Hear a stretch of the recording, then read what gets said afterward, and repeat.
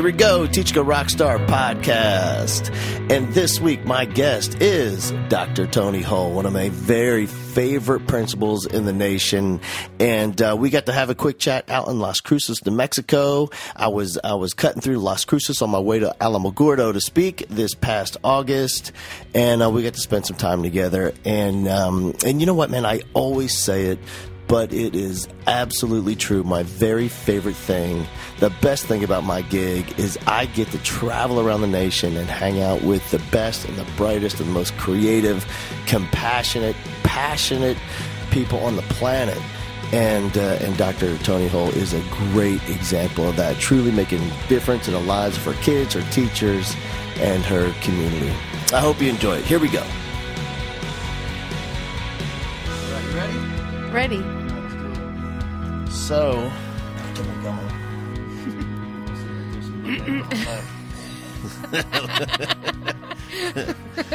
in what other job would that be a normal thing? None. Exactly. Just here at school.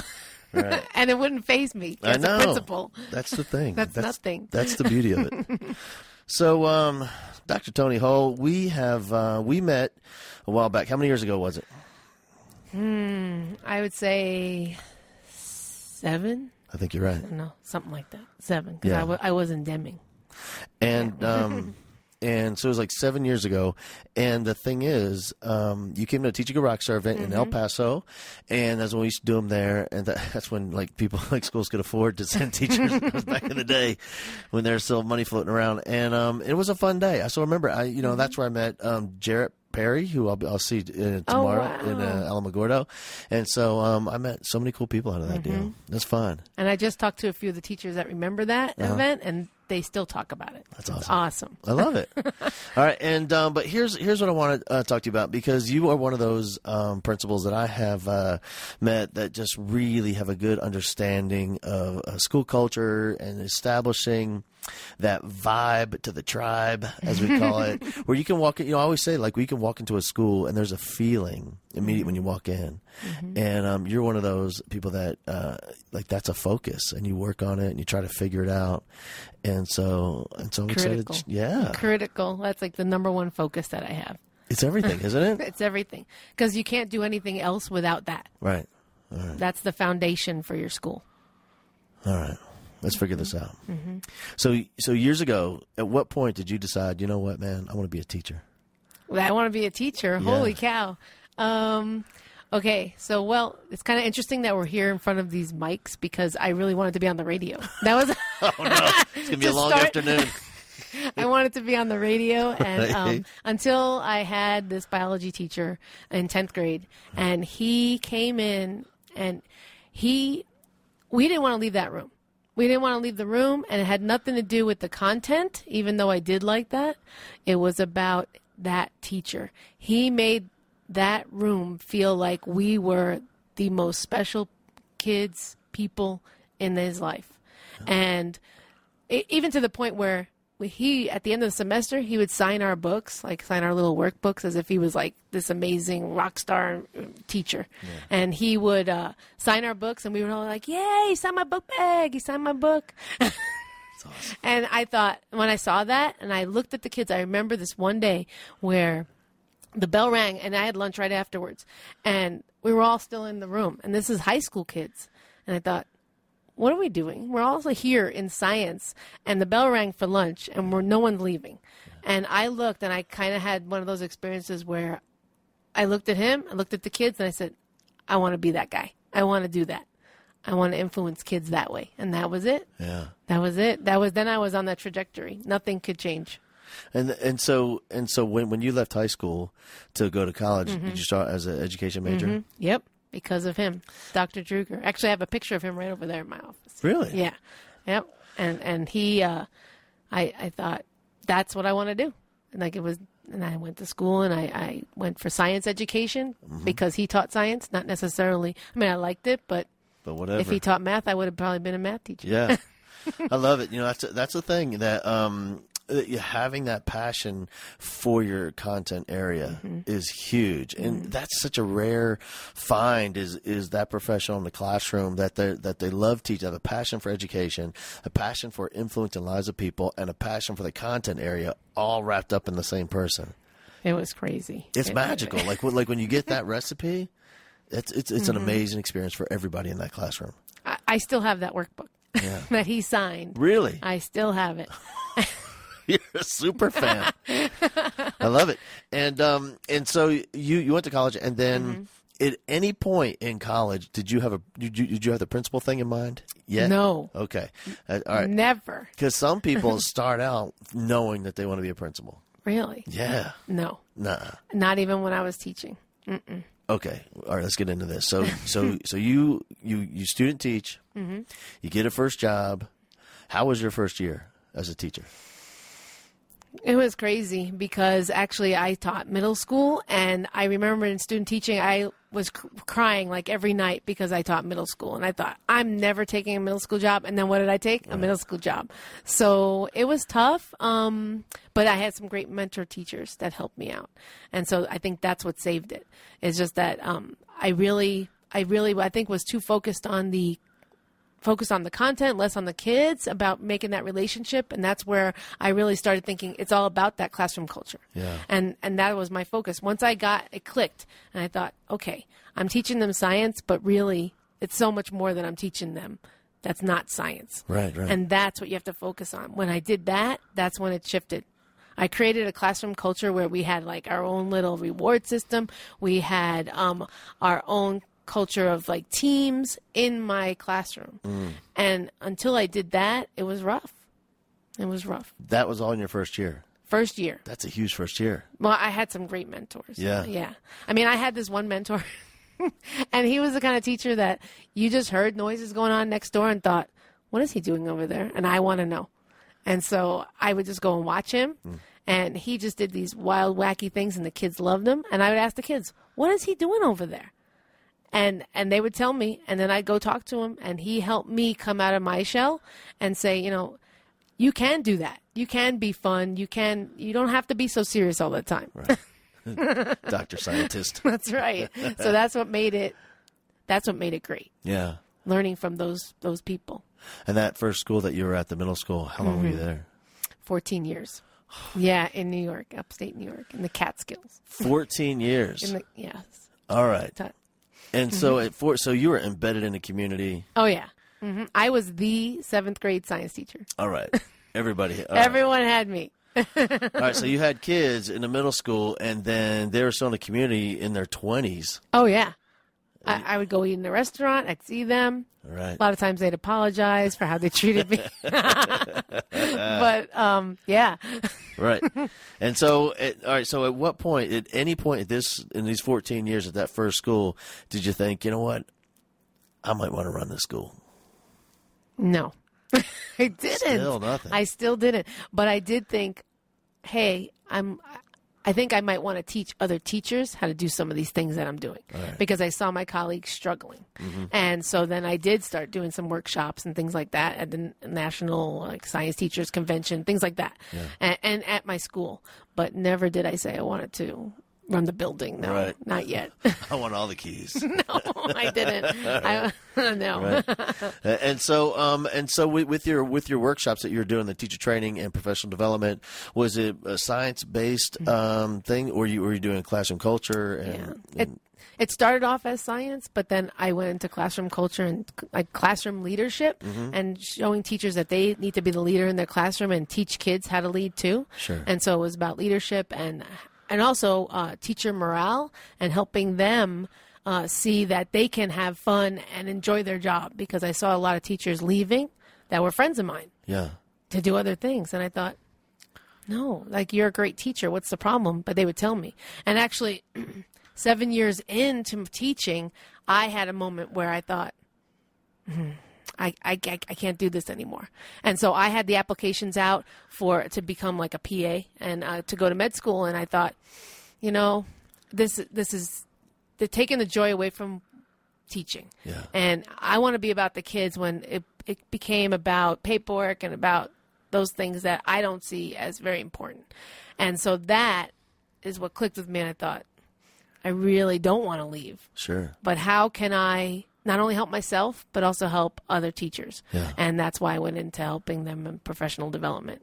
I think there's something to be said for, one thing I felt like I was pretty good at is giving the perception of I was doing all the paperwork and all, and so it really looked, so because I wanted to get to the teaching part, Right. Yeah. So all the other stuff that really didn't contribute, and I love data too, but if we're not going to use it and we're not tracking correctly, then. So for me, it was really about how can I perform, that paperwork part of the job in such a way it gives the perception that I'm doing everything 100%. When it was that way, I can spend most of my time on focusing on what I need to be doing, which is working with the kids. Yeah, exactly. I figured out how to do that too. You have to. Yeah. And I think that the teachers that don't figure that out and they spend too much time on that part of it, that's the problem. The difference is when we're focusing on what I have found with teachers when we really have a heavy focus on all the stuff outside of teaching, all that other nonsense. And I don't mean nonsense because some of it is valuable, right. But the when we have such a heavy focus on that, it turns that job into a grind. Yes. And the grind people can hustle and grind, but they always get tired and eventually they wear down and they always burn out. Right. But when we focus on the kids and we can feel that passion, those are the teachers that they just don't burn out because they're constantly fueled with what drives them, which is connecting with kids and that passion for making a difference and being the one for their children in the classroom. And that's what I want to do as a principal. So that's you asked before about like where it clicked that I wanted to be a principal. It was when I came to New Mexico. And hold on. You don't go from the Catskills to New Mexico. Let me tell you who in New York typically they're on the witness relocation. That's how they end up in New Mexico from New York. So I'm not sure how you can explain yourself out of this one. Well, okay. So my husband had a friend of the family that had come to New Mexico and loved it. Yeah. Beautiful. It's beautiful. And so we came out and visited. And I loved it. I thought it was beautiful. And I thought, it's nice. No snow here. Right. For the most part. And so we came out and visited a few times. And then we just made a plan to move. We had recently gotten married. And we just wanted to start our life somewhere else. And you know what? You kind of feel like you know where you need to be. And that's how I felt. And so I did want to be a department head back in New York. And I tried. And they actually I had the administrators that were not very supportive.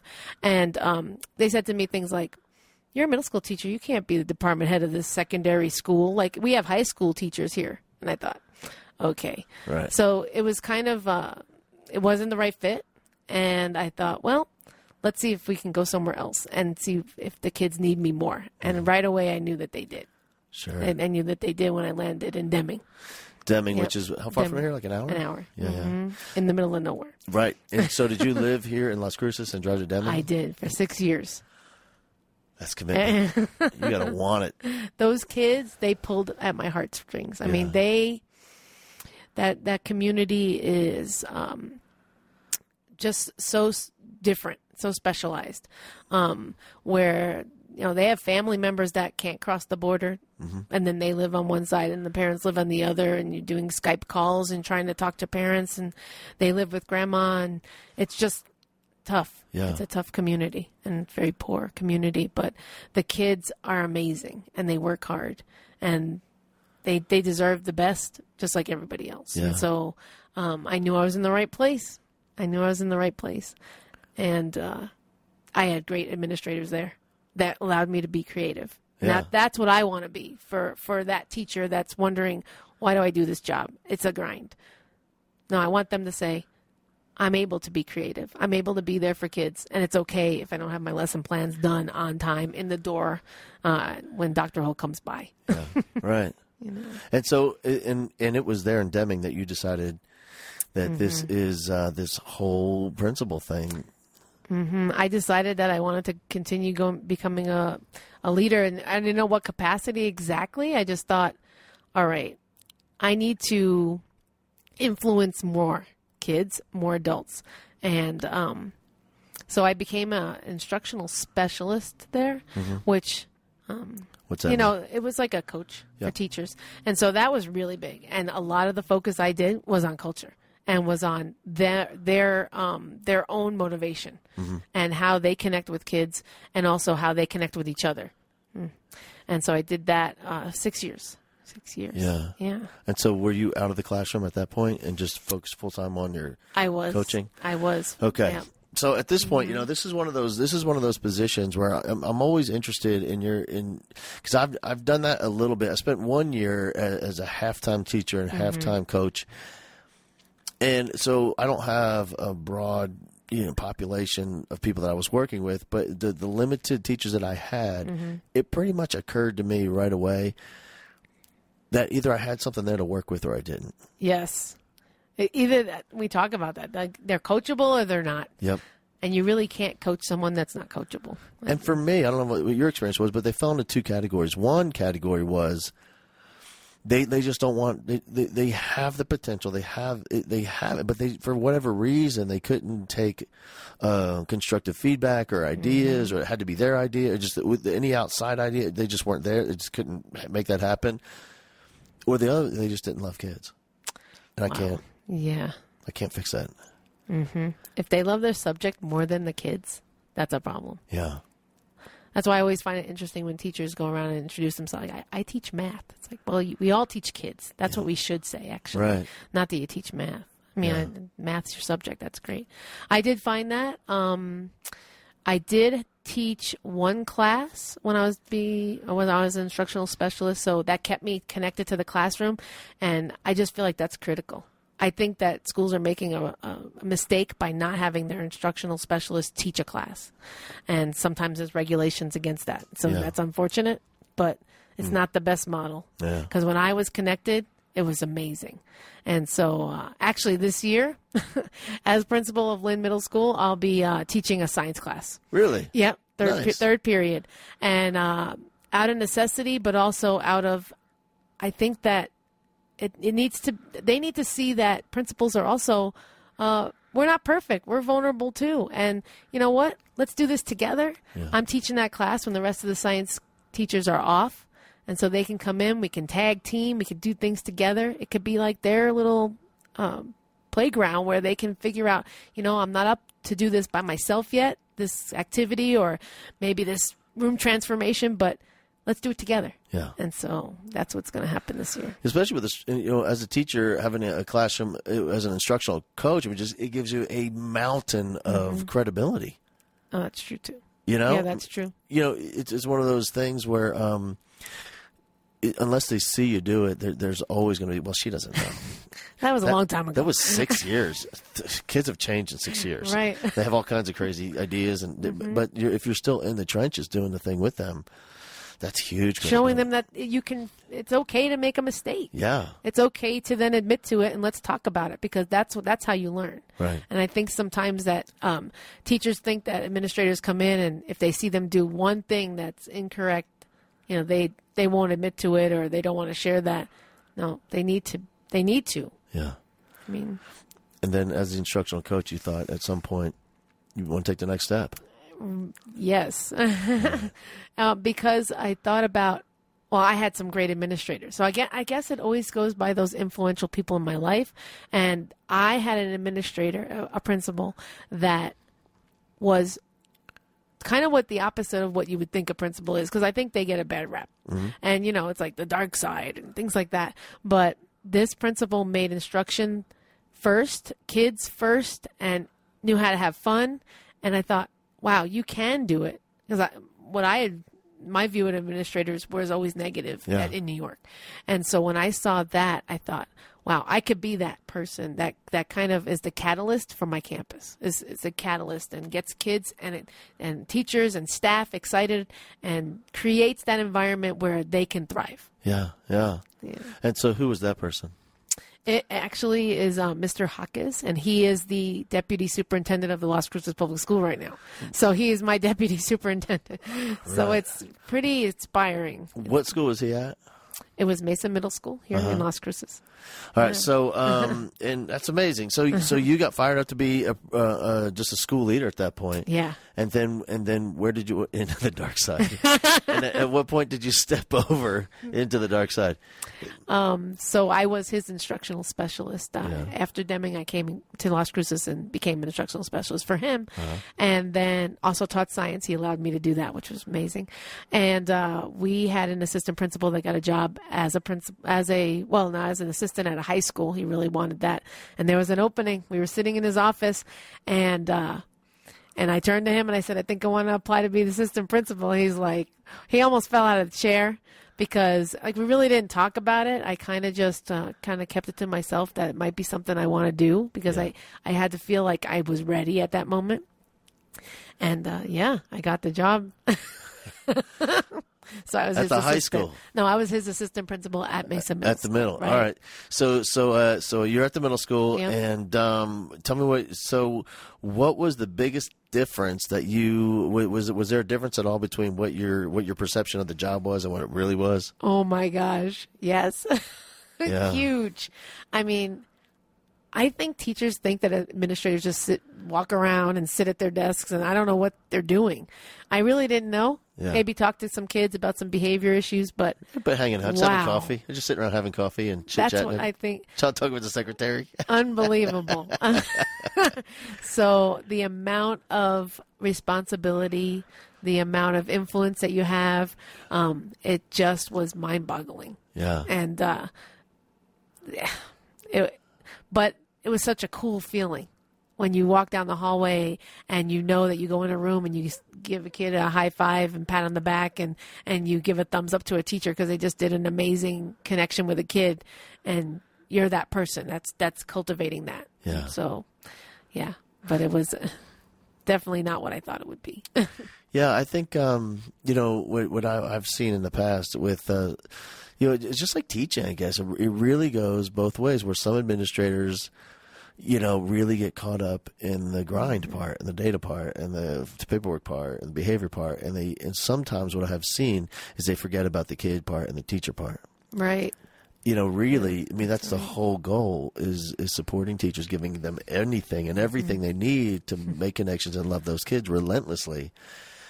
Understanding that the kid's going to make mistakes and supporting that teacher and helping that kid and bringing them back together.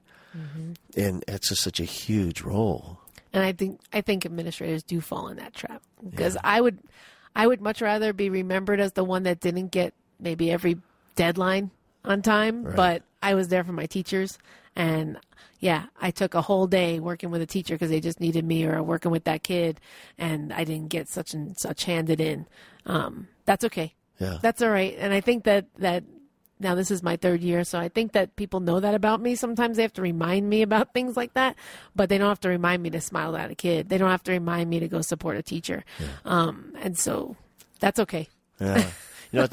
It's funny listening to hear talk about wondering, before you became the assistant principal, what do those people do? And because it's so true. I can remember being a teacher, and it was a large high school, huge high school, thousands of kids, and on the balcony, we would look over, and in the morning they'd have these APs would huddle up, and I had first period off. So after they got everybody into class, they would come back and kind of huddle up. There's 8, 9 APs, and there's your associate principal and assistants and the principal, and they're all there. There's a group of them, and they're just hanging out, having coffee, and chit chatting, and I get it. That's part of. They're about to, I get it, but standing above it used to make us so mad. Look at them down there, drinking their coffee. We're working. Yeah, and the other thing that would bother teachers, it's so silly looking back on it, but it was such a big thing back then. Was they would order out. They could have food delivered to the school for their lunch. We didn't have enough time. No, we barely had time to eat. Or you'd try it, but then if the pizza's 7 minutes late, forget it. You don't have time. You just lost your pizza. That's right. Yep. And it to make teachers so mad. Oh my gosh. But teachers don't know how much we buffer them from. Right. Exactly. I also think of myself. It's important that I buffer my teachers from things that they don't need to worry about. Yeah. And so I work hard every day to be that buffer. Yeah. And because there are so many things that could come to them that they don't need to worry about. And I want them to teach. I want them to go in the room and teach kids and connect with kids and not worry about little things that I can take care of for them or my admin team can take care of for them. So, Yeah. yeah. It's parents. Oh, yeah. We're the biggest parent buffer ever. Yeah. I was told at one point, they said, if you knew how much manpower it took to shield you, me specifically, from parents. Yeah. Oh, you specifically? Yeah. But That's a full-time job right there. right, yeah, they need to hire someone from outside the district, and but I love that. I love that. There's this whole hidden side to administration that teachers have absolutely no idea. They have no idea.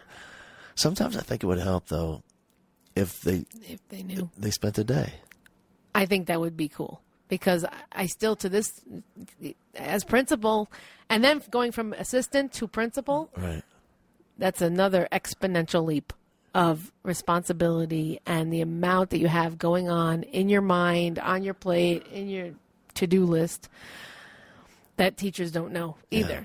They kind of just see, all the principals up there. Well, yeah, I understand. But Right. when the buck stops with you, it's even bigger. And but that's awesome because the responsibility of it and just being able to be that person for the kids is and for them is amazing. But they don't know, and I think that's a valid point. I think we need to bring them in, maybe have them shadow us one day, Yeah. or switch places for a day. Switch places. Want to switch with me? Right. I'll go in your classroom. I'll go have fun with your kids. Who wants some of this? Right. Just as the parents coming down the hallway. Exactly.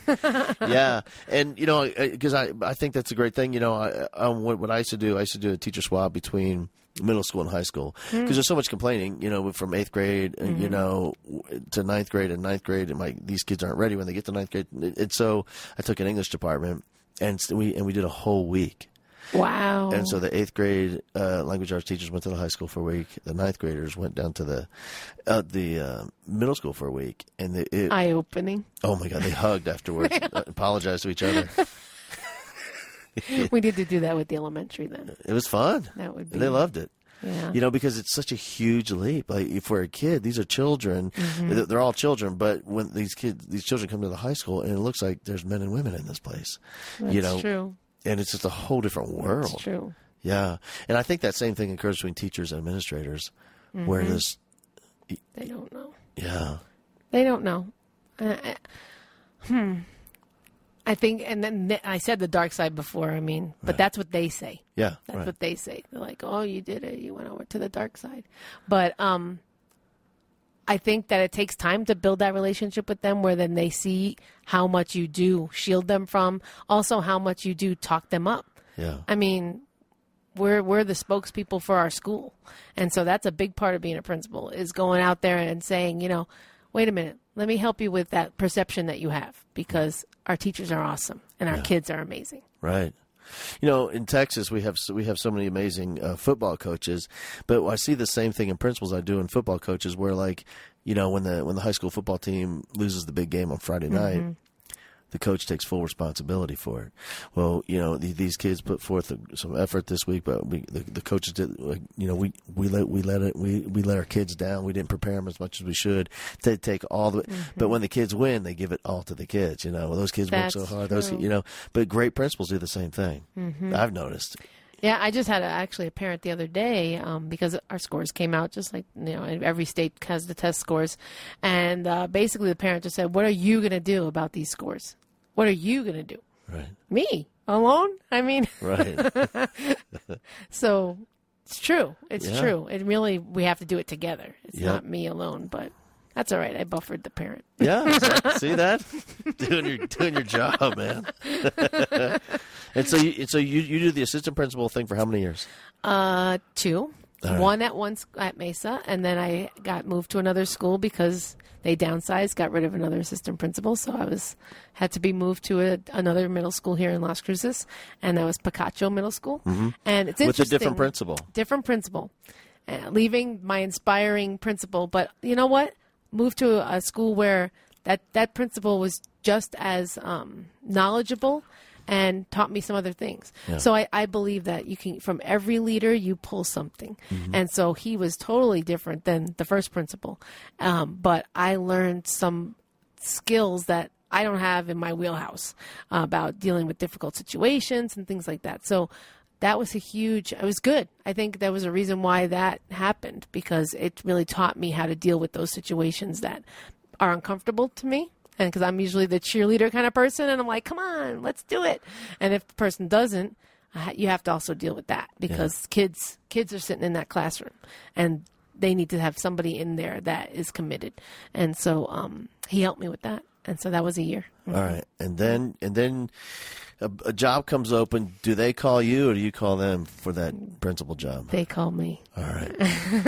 And so after 2 years of doing the AP gig, they called you. And tell us about the school, because it was an interesting gig. Very interesting. Tell us about the first school.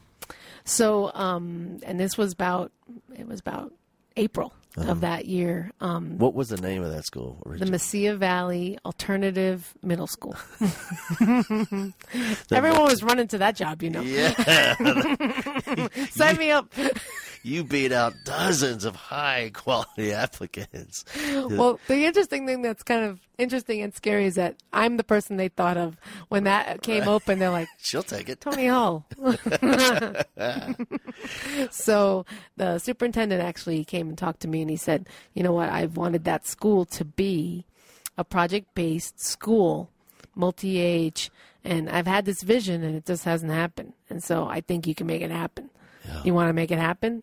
And I was like, yeah, I want to make it happen. I mean, I actually went down to visit before I said yes. I went to visit the school, and this story just, oh my goodness, it was just so heart-wrenching. So I go in, I walk right in, and the building has this somber feel.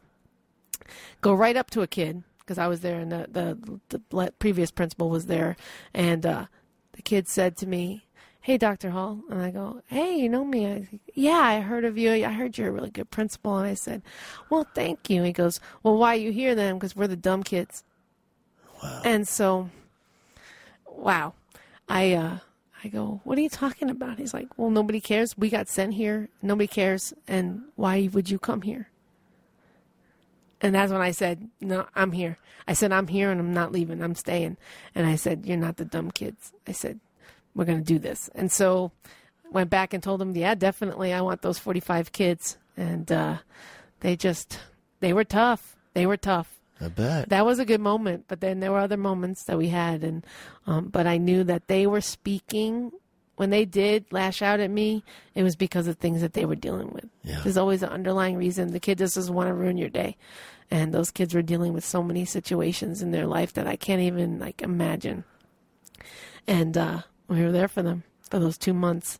And then, and then decided that they need something better than being called the alternative middle school. That's like being called the jail. Yeah. It's that's like pretty much how they saw it. Junior high jail. Yeah. And they wore it as a badge of honor. Yeah. Unfortunately. Because that's what they felt like they were good at, being bad. So this is the Mesilla Valley Alternative Middle School. And then after a couple of months, you decide to change the name. Mm-hmm. Rebrand this thing. We needed to rebrand.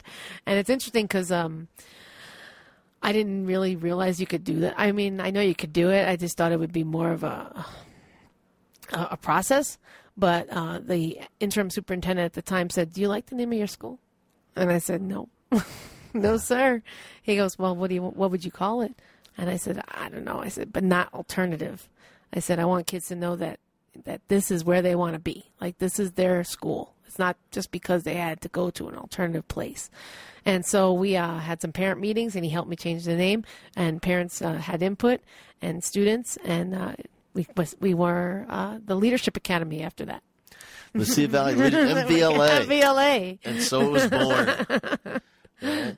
And so did you guys kick off the new year with the new name? So no, we did in our minds, but it wasn't officially changed till the board had to approve it.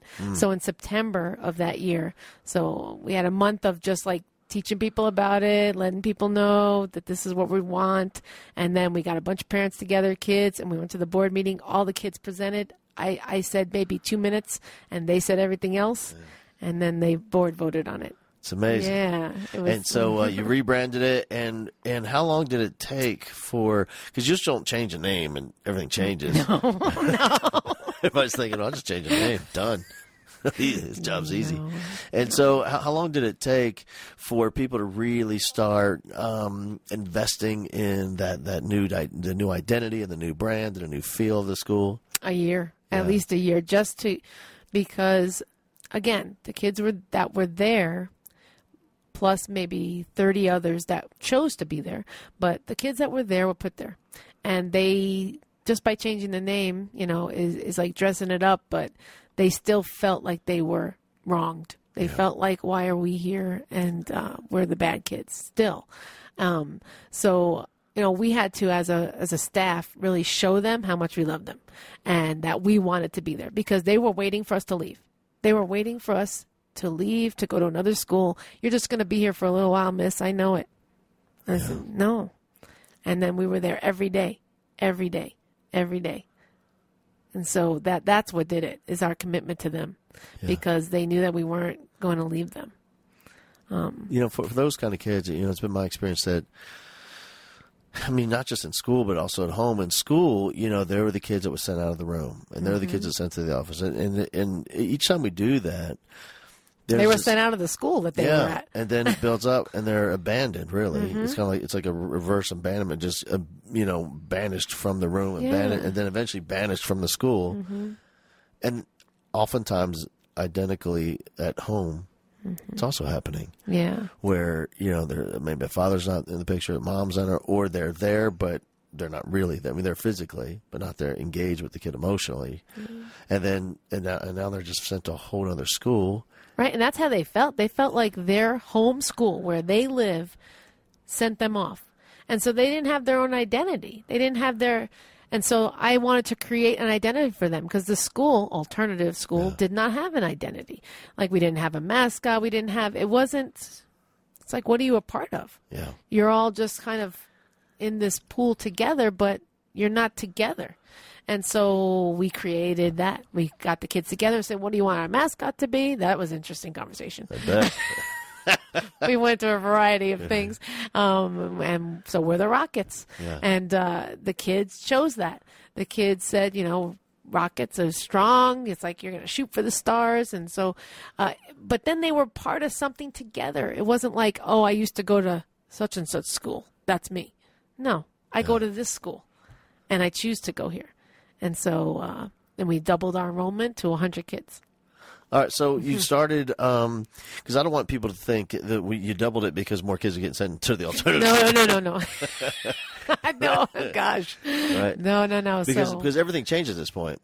Everything changed. Instead of kids having to go there. Right. They want to go there. Yeah. So, so what happened was we went and recruited. So I did like a tour, and so I went to each elementary school and I showed them what we were doing, and we danced, we listened to music. I talked about our program and how it's so different and very free flowing and very fun. Yeah. And kids would sign up and they wanted to schedule an interview, and they applied. Which they actually, that's part of the process that they feel is really, makes them feel important. They're like, I'm applying to a school, and I got in. Yeah. I was selected. Yep. It's awesome. It's chosen to go here. Yeah. The chosen It's my few. choice. Yeah. I love it. And then, so you also started integrating some other things to get these kids more connected. Yes. Because I think that, that is the big when we have those kinds of kids all together in one place, there has to be multiple ways that we get them connected, not just teacher to student, but also in the classroom as a family, kids connected to kids. And so what were some of the first things that you did there? So we instituted a house system. And so we took the kids and I got a wheel, and I just, like a carnival wheel, and the kids would spin the wheel, and we created these. We had just 4 pods at the time. And we didn't even have names for it. The kids thought of the names of the houses. And we said, you're going to be in this group. It's kind of like your little homeroom or advisory, I guess, that a lot of middle schools have. And at first, they didn't really get it. They were just like, okay. And then what we did was we let them pick a name. We had them pick a color, a name. Some of them even have a mascot. They just bonded by the fact that they spun the wheel and they're all in the same room. But the commonality is that now we're all a family. This is our little family. We're House Nova. And this is what we're about. Then they created mottos. They created chants. They created dance moves. And each week we work on this. I mean, you have to be really mindful of it and say, all right, this week, guys, I want you to come up with your motto. And the kids actually work together on it. And it was just like a family where they didn't all agree, but they wouldn't leave their house. If I talk to a kid and ask them now, they wouldn't leave their house even if they don't get along with so-and-so because it's like their family. And then each week we do principals challenges where I throw out a challenge to them for that house and they compete against each other. And they love that. That. For points. For points. Yeah. For points. And then the funny thing is, a lot of times it's not even a tangible. It's just like you get some points on the board. It's bragging rights. Yeah. Right. And the teachers get into it too, and they definitely like to pick on each other and in the houses. You know, in a good way. That's the funny thing of all the schools I visit that have instituted the house system. It is the most shocking thing for me was how into it the teachers get. They get into it. They don't play. They really want to win. No, House Aldaz was the winning house last year at the end of the year, and he's already starting. Mr. Blaze at MVLA. He's already starting when the kids come in. Like, hope you go get in my house. There you go. Yeah. So he's always trying to recruit. I'm like, you don't recruit. You spin the wheel. That's it. You don't get to recruit. There's no recruiting here. It's all up to the wheel. Right. But that house system just revolutionized our whole culture. And then we're talking to kids that wouldn't normally talk to each other. I mean, you got the one kid that's really into sports with his other kids really into computers, and they would never speak on the playground or in the lunchroom. Right. But they're working together on a house challenge. You know what's interesting about that is when I go to schools, and I do my Be the One thing, and we put together a mixed group of kids that people are always concerned that these kids, that they don't know each other, they're not going to get along. But here's the thing. I know they will. I've never met these kids, right? I know they're going to get along. I know they'll talk to it. I know they'll interact. I know they'll play the games. And because I know it, they do it. I know. That is crazy because I can remember, when you came to Lynn, too, people thought that they're not going to do activities together. They did. Yeah, immediately, because I knew they would. It's just weird. It's that expectation that teachers have to set, too. Exactly. Like, because even in the house system, if teachers think they're not going to do it, then you're going to create that situation. But you're like, they're going to do it. There's no option to not do it. I know they are. You know that they are. Yeah, and they do it every time. Yeah. And it's never not happening because I know it will never not work. Right. And I think sometimes that is the challenge of working inside the school because kids on such an intimate level. You know their personalities. It's almost as if you know too much. Right. And so you bring down the expectation or you limit what's possible. I don't know anybody, so there's no limits. Everything's possible. But teachers need to do that every day and start fresh. So even if one student had a problem the day before, that next day you know that they're going to do it. Brand new day. Everything's erased. So every day's a new day at MVLA. Yeah, I love it. Yeah, that's in my mind. That's really how it works. At the stroke of midnight, the board's erased.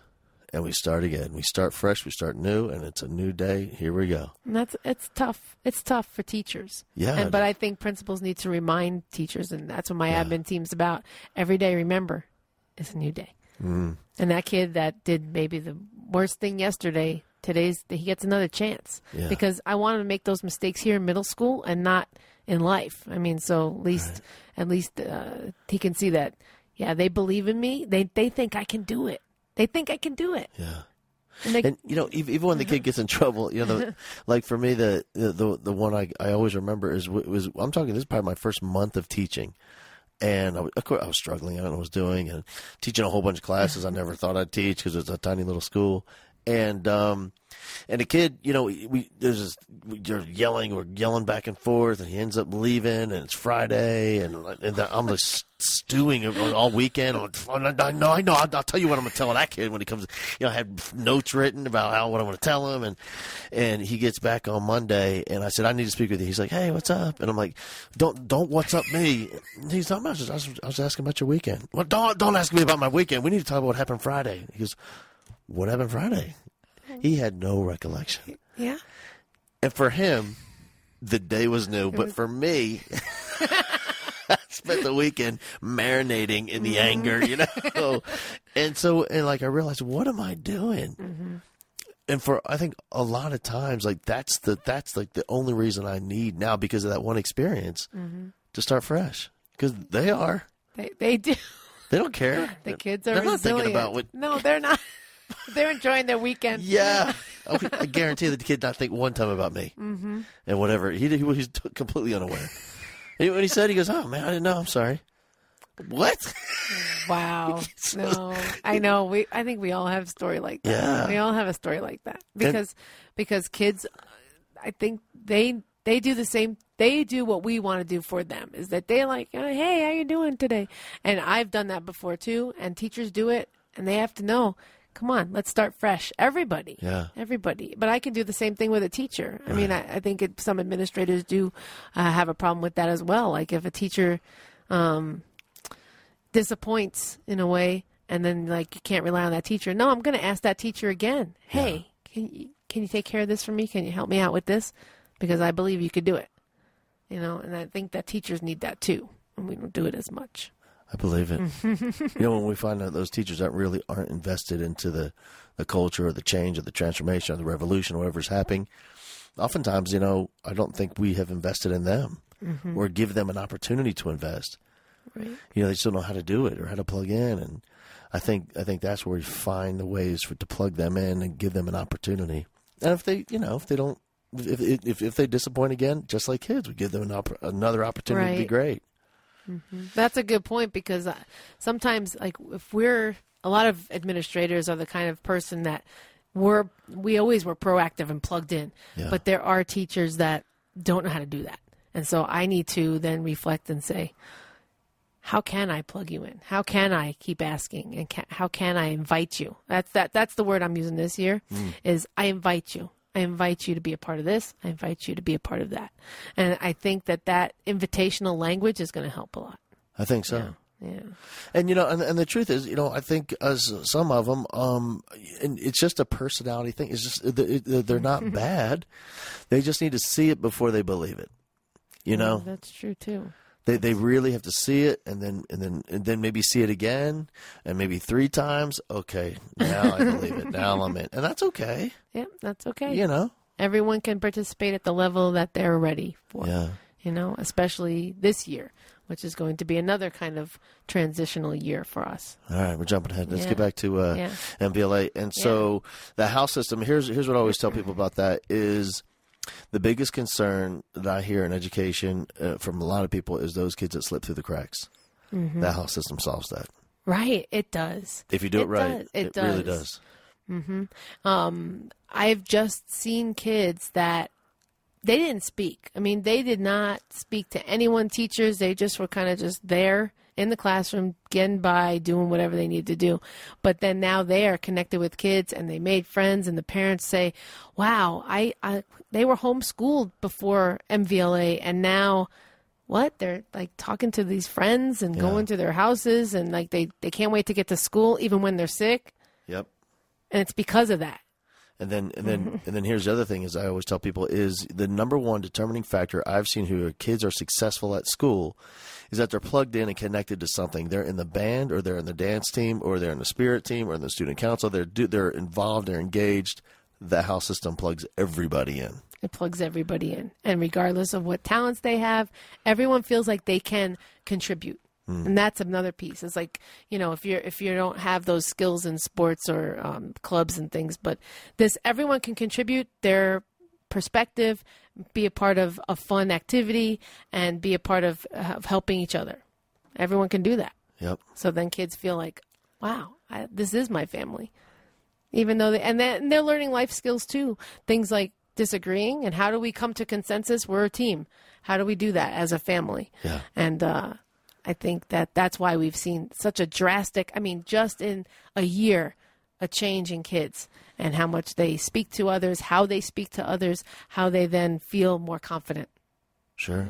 Yeah. It's amazing. And then you were at Mesilla Valley MVLA Leadership Academy for a year, and you could feel the change. Mm-hmm. And then how long were you there total? 2 years. All right, 2 years. But so you're still almost 2 This years. is confusing because you're still here, but now there has moved to here. All right, so you're there for 2 years, and then the word comes down that all that you've created, all that you built, you've got these wacky teachers that are invested and loving it. They're doing room transformations. They're wearing crazy outfits. They're in the dance party. Mm-hmm. They are deeply invested, and then word comes down that you're moving to a new campus. Right. So you go to Lynn Middle School here in Las Cruces. Mm-hmm. All right. Now, What was that like to tell the MVLA? It was probably the hardest thing I had to do.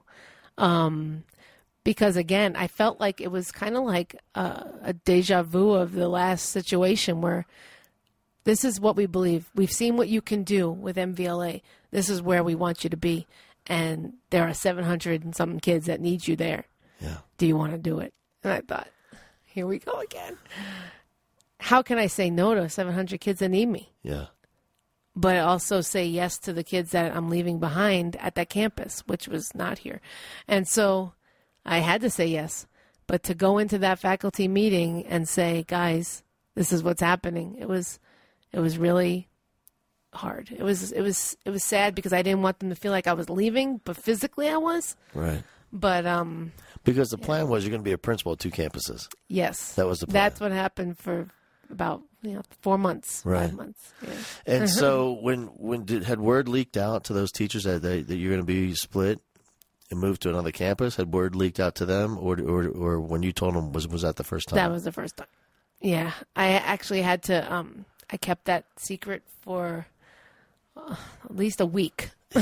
And that was really, really hard because I really needed to figure out the best way to tell that to everyone and the kids. Yeah. They want to see their principals every day. They do. Whether their kids are getting in trouble sometimes, every kid wants to see their principal and they want to see their presence every day. And that was really difficult. So we figured out how to tell them and get someone in there that could kind of sub for me, I guess. Yeah. But it still wasn't the same, and I just felt torn. Yeah. It just doesn't work, because anybody's going to be subbed in or plugged in. They have their own personality, and they didn't sculpt this piece of art, but they're going to try to be the curator of it. It just doesn't work. And parents, they were kind of upset too because, they wanted the person that created that. Which I believe, though, that, as a good leader, you got to bring up leaders that can then continue on the legacy. Sure. But still, they're going to do it in their own style. They're going to do it in their own style. You're right. That's true. Yeah. Yeah. So, I would go as much as I could. It's about a 15-minute drive from here. I'd go as much as I could between the 2 campuses and make sure that the kids here knew that I wasn't leaving them, because that's a big one. Yeah. That's a big one, especially, again, like we talked about the alternative school before. Kids, they think that you're leaving them, especially when they're in poverty, and this school has seen so many administrative changes in the last 5 years. And so they thought I was leaving. So when I wasn't here, they're like, oh, she's not coming back. There's another one. We got her. And it's interesting, too. I did see behaviors where they don't want to be connected because they think I'm leaving. Yeah. And so that resistance to connect with me is just because they don't want to then lose out or feel sad when I go. And I think as they saw I kept coming back, and when they walk through those doors here in another week, they're going to be like, she's still there. There she is again. There she is. She didn't leave us. What's wrong with her? I can't wait till they see that. I just can't wait to smile at them and say, I'm here. I'm here for you. I told you. Yeah. And sometimes administrators don't have choices in where they go. But I just, when you feel like I'm going to fight to stay here with these kids. Yeah. Because these are my kids. and MVLA now, they're all together. All right, so here we go. This is the crazy part. So you're bringing. So what the decision came down that once you moved over here, you're going to try somehow to be a principal on 2 campuses that are 15 minutes away, and I can't imagine why that wasn't going to work. And then they decided, all right, here's what we're going to do. We're moving MVLA. How many kids you got? 110 maybe. 110 kids. To your middle school, to Lynn Middle School, which has 720 so far. Yeah, you'll get to 800 in about 2 weeks, and then and so we were going to house 2 campuses in the same building. Somehow, crazy. Yeah. When they said that, like I wasn't even thinking of that. I guess I just didn't think of the long term. How would I run 2 schools and 15 minutes away? But it was happening, and I thought when they said that, I thought, oh no, how is this going to work? Yeah. I mean, I was kind of worried, definitely. But we have room in this building. Yeah. And so they need their principal. And now I just walk down the hall instead of drive 10 minutes, 15 minutes. It's a whole different school down the hall. A whole different school. Totally different. Yeah. Totally different when it comes to schedules, when it comes to academic programming. Totally different. And I think that's part of the organic nature of how we're going to do this is like we're just figuring it out. And but it's about doing great things for kids. And if there's a Lynn kid that might benefit from learning the MVLA way of learning, let's do it. Yeah. And I already have some kids and parents have come in over the summer and said, I think that's what my kid needs. Yeah. And vice versa. I think so. Yeah. You know, some kids really do thrive in a very structured, single file, alphabetical order. That's cool. You know, awesome. Go do it. And, you know, it's helped that kid, but also there are other kids that really thrive in that more collaborative learning space where the kids are interacting and they're, you know, and if they're learning, well, maybe we don't have to break for class just yet while we're deep into this, you know, and have more flexibility. And some kids thrive in that too. And that's what MVLA is about. Yeah. Now, ultimately, I do think the majority of kids don't learn in a traditional structured environment. And how can we transform a big traditional middle school into a more active, inspiring learning environment where pretty much most kids want that? Yep. You know, and so that's part of the mission too. Yeah. It's not to maintain keep doing what we're doing kind of thing, but how can we transform both campuses? Because MVLA is still transforming too. It still is. Yeah.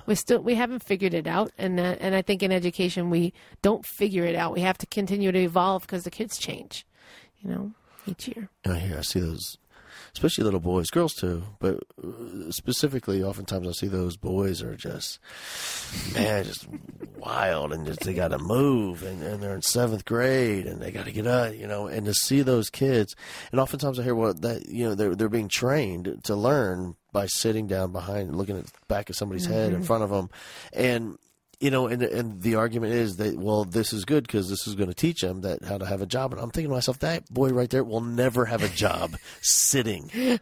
I assure you. He will never want a job where he has to sit all day. Well, and there's so many jobs now that people don't have to work in an office. Yeah. They're not working in an office. He could be on a beach in Hawaii somewhere, and that kid's writing a book or whatever he's doing. Right. Oh, yeah, definitely. So I think that argument of we have to have him sit, and that's not what we do at MVLA. But the thing is, I think teachers feel trapped by some of these old school rules, and they don't know how to break out of that box. Yeah. And so again, the principal has to be the one to say, it's okay. What do you want to try? What do you want to do differently? Let's try it. See if it works. But I'm finding that even when you say that to teachers who have been in the traditional structured environment, they don't know what that means. They don't know they don't know how to navigate that. And so that's been a challenge for me. Yeah. Because I was always the kind of person that's like, oh, yeah, okay. My principal would come in the room and I have a kid standing up on the table dressed as a tree. And I thought, this is science. Right. What's wrong with that? Nothing's wrong with that. Yeah. But that's just the way I think. And so, but I think it's inside of every teacher to be creative and really be passionate about what they're teaching. It's just how do they do that and feel like their job is safe or their, And especially, it's a new thing. A lot of teachers have never seen it. They didn't experience it. Right. What they experience and here's the other challenge is what they thrived at oftentimes was the structured environment where they enjoyed the rules. They wanted that kind of system in place. Because they like school. Yep. And so the whole, a lesson needs to be engaging to them it is engaging. Right. I'm reading them. I'm taking notes. Right. I'm talking. They're listening. Yeah, that's true. We do teach the way we learn a lot of times. But we have to know that we didn't have cell phones like they have now. Yeah. They have all the information they need in their pocket, most of them, or they can get to it. And so we have to be teachers and administrators need to create that environment where they're using that information to do something. It's not about getting it. They don't need to get the information. They got it. Yep. It's about how do you use that then to do something amazing? Yeah. How do you have them create? Just go right to the top of Bloom's and just say, how do you get these kids to create something awesome out of what you just know about cells or whatever it is? That's the other thing. That's the piece. They don't even know anything about cells, but they can access it in 30 seconds 30 with seconds. a picture and a video and everything Right. else. That's the bizarre thing about education. Like even with my daughter, I was talking to her and her smart friends, and they'll all be seniors. And the weird thing is they've been in school all these years, all of them. Right now, could go to any college and sit down and take the final exam in classes for a fourth, fifth year senior in college. And if they had their phone and they could use their phone, they could pass it. So what's the point of the whole? You know what I mean? It's really interesting. I don't know what the point is, and I think that and I know that teachers get bogged down with they have to perform on a test that's actually assessing them in a way that's not what we're talking about here. I mean, but it's more important that they take that information and do something with it. Do some community service or create a project that's a real world application that they can then use. I mean, those are the kind of things we do at MVLA, like when we did our Shark Tank. Why are we could teach them all about, business and how do you create the profit loss and the price for your item. Instead, let's do Shark Tank. Yeah. And then kids are like, oh, I guess I got to learn that part. I got to figure that part out. And then I got to pitch my idea. Instead of, let's write an essay, everybody, on a pitch. Let's everyone write an essay about your product. No. So, because that's a real world. They see the importance of it. They see the relevance of it. Yeah. That's when it gets really exciting. As a teacher, I think, too. But they just need some support as to how to do that. And sometimes also principals have to just reassure them that that's what it's about. Learning's about, not about that test that they have to take. And it's a safe place. Yeah. This is the school, and your classroom is the place where you can do those things and take a risk. One of my the final school I worked at, when I sat down for the interview, and he didn't hire me right away, so he said, "No, let me think about it, and I'll give you a call." And so I sat outside of his office and stared at him through the window. What? Yeah, and he came out. He goes, "Are you going to stay here all day?" I said, "Yeah, I am." Wow.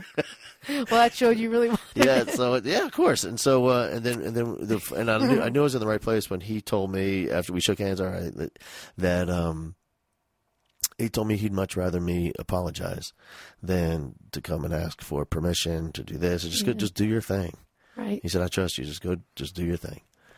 And I thought, all right, I found it. This That's is my kind the of place. greatest. Yeah. And I think if more teachers had that and had some examples that they could see of what engagement looks like and what fun is about and the collaboration. Because I think you're right. We talk about it a lot of times, but again, for a lot of people, just like kids, teachers, they have to see it if they're going to be it. We got to show it if we're going to grow it in that teacher. And they don't know what that looks like. Yeah. And so critical to have that kind of principal, to have a leader that says that. Go in your classroom and do it. And to ask for forgiveness later, that's better. Yeah. That's what I want them to do too. Yeah. Actually, it happened here. It happened here at Lynn. She they did an art mural in the cafeteria, and I was like, oh. Like, she's like, oh, I thought you said we could do it. I was like, well, I was still trying to get like approval, but you're good. You're fine. It's good. And it was amazing. Yeah. Apparently it's been approved. Yeah. And so you have two campuses in one building, and they are coming together. This is the first year, and it's two complete separate cultures, which is really interesting. Two complete different cultures. And so we're looking for ways to try to link them together. Yeah. Because they have to have some common campus culture. Not just their school culture, but we also want them to maintain their identities as different schools, because they are. They're not a program. They're a school. So it's about how do we then we went back to the house system. How do we take that house system now? And instead of just having MVLA have their houses and have it be separate, how do we say, okay, House Nova is going to have Lynn kids and MVLA kids learning together, doing these challenges together. Yeah. And so, yeah, we learn differently. We're in different learning programs, but then we come together and we all learn together when it comes to leadership skills and different social skills and teamwork. How do we do that together? So that's the plan. That's the plan. That's plan in theory. It always sounds good in theory, doesn't it? Sounds great. It sounds great. So we're now planning school-wide connection activities. Yeah. Because we need that. And you are also known across the land for your big wow moments. How did you come up with that? This is kind of funny because it's ridiculous. This goes back to Mr. Hawkes. Okay, so back to Mr. Hawkes, the principal that just inspired me to be an administrator. And so I guess I say the word wow a lot. I don't know. He told me that because he would always make fun of me and say things like, wow. Sounds like Tony, wow. And so then I just thought we needed to do something really exciting to show the kids how much we appreciate them and want to start the year with a big wow. So that big, at the beginning of the year, we said, what can we do when they come back and be like, this is not like going to school. It's going to be something different this year. Like, it's not the alternative school anymore. And so we made the front of the building look like they were going into like a space lock, so like airlock kind of thing. I dressed up in a NASA suit, and the kids walked in. We definitely broke like every fire code and things like that, but asked for forgiveness. That's how I look at it too, from my supervisors. If you're not breaking a fire code, you're not having fun. That's what I know. The kids, we blacked out all the windows in the small building that it was, and poked holes so it looked like stars, and the kids walked through this space lock, and there was like crazy lights, looked like they were moving into space. They came out and they were like in orbit because all they saw was black and little tiny stars, and it was just outstanding. It was amazing. That was our first big wow. And so, and here's what I love about these big wow moments, in that bringing those to a campus for the first time. What I love is, since you are kind of heading it up, it gives teachers an invitation to invest in a moment that we're creating for kids. Yeah. And once they do that, and they feel they can feel the fun the kids are having and feel the difference that it makes in the lives of the children. I hope that's the infectious part. Yeah, that's when you get them. Yeah, because they are crazy. I mean, we have parents go through. Parents want to see it, and they were in shock. They were kind of like mouths open, wondering what kind of school is this going to be? What's my year going to be like? And then we did another one in January. Big wow. We have small wows throughout the year, but that was a big Academy Awards and entrance. Paparazzi. Yeah. Doorman, red carpet, and all that. And so this year, we're going to bring it together for Lynn too, because Lynn kids have never seen something like that. All right. since this is going to come out after. Is it going to? Okay, good. It'll be good. weeks from now. So it's okay to tell them. Okay, so the big wow for our Lynn campus. It's so Lynn funny. MVLA. It's so serious. Like you're going to keep it a secret. You won't even tell me. I love it. Right, so. I wasn't going to tell you. So our theme is the greatest show. So when the kids come in, we're going to have the lobby look like a tent. And we're going to have stilt walkers out front. And stilt walkers. We got a golf cart, so we're going to have one of the secretaries dressed as a clown. She's going to be in the golf cart riding around telling kids where they have to go. We're going to have everybody in the gym because we have a whole new admin team and we want to really spotlight the teachers. And we're going to call them up and call them out and say hi and introduce ourselves. And then we have a flash mob planned. Nice. So if everyone's learning the steps to the greatest show, we're going to be flash mobbing it. And, we all have our top hats and we just want to invite the kids to really realize that this is going to be the greatest year that they've ever had. Yeah. And setting it up, and that's what I love about it is two things I love. It is a memory that they'll have for the rest of their lives. They'll never forget stilt walkers and drummers and clowns and flash mob and we're here to kick off the year. Right. And also it really does model what you hope for our teachers to do in the classroom. That's right. That's right. Yeah, I want them to see that we can be silly and we can have fun, and we know how to learn. But we also know how to have fun, and we do it both like to the highest level. And hopefully they know that they can be creative. I already had one teacher mention something that they wanted to do in their classroom. So because of the theme that they know about. It's working. Yeah, so it's very exciting. It's very exciting. It's but there's a lot of unknowns too. But I know, just like you said, that kids always participate. They're going to be into it. They're going to be into it. I mean, who doesn't like a circus? I don't know. All that popcorn. Who complains about cotton candy? That's right. Yeah, I think it's an amazing year. And this is, when I was here last year, this is what I told you, and I still feel it. I feel it even more to be true now. Is that this is one of those places you can kind of feel that it's right. It's filling, and it's just about to tip over, and it's there. It's so prime for what you want to do and your kind of vision, and what you believe to be true about education and what's right for kids and teachers and the environment that needs to be in place for them to get what they really want and deserve, both teachers and kids. Man, I'm definitely feeling, when you were here and I saw those kids, that was my glimmer that it could happen. It was. I saw the kids working together, and then we did, right after you left, we did a principal's challenge, which I didn't think we were going to be ready for, but because you came, it really showed me that, okay, we're going to do this. And people were saying things like, this could go badly. I said, well, we're going to do it. It's going to work. It's going to work. And we did a principal's challenge with just some classrooms. I invited again teachers to be a part. They knocked it out of the park. And then kids that weren't a part, they were like, next time we got to be a part of that. Yep. So it was amazing. Yeah. Because kids will step up. They want to. Even though they act like they don't, they do. Yeah. They want it. They're kids. They're middle schoolers. and for so many of those kids, the greatest fear on the planet for them is being humiliated. Mm-hmm. They're scared out of their mind. And I get it. I totally get it. But giving them an opportunity to do something amazing. And maybe you're right. The first time they don't do it, and that's okay. Mm-hmm. But once they see everybody else is into it and loving it, and they being silly. Yes, and it's okay. It's okay. Like we're trying to embarrass ourselves. We're really trying to be ridiculous. That's right. It's amazing.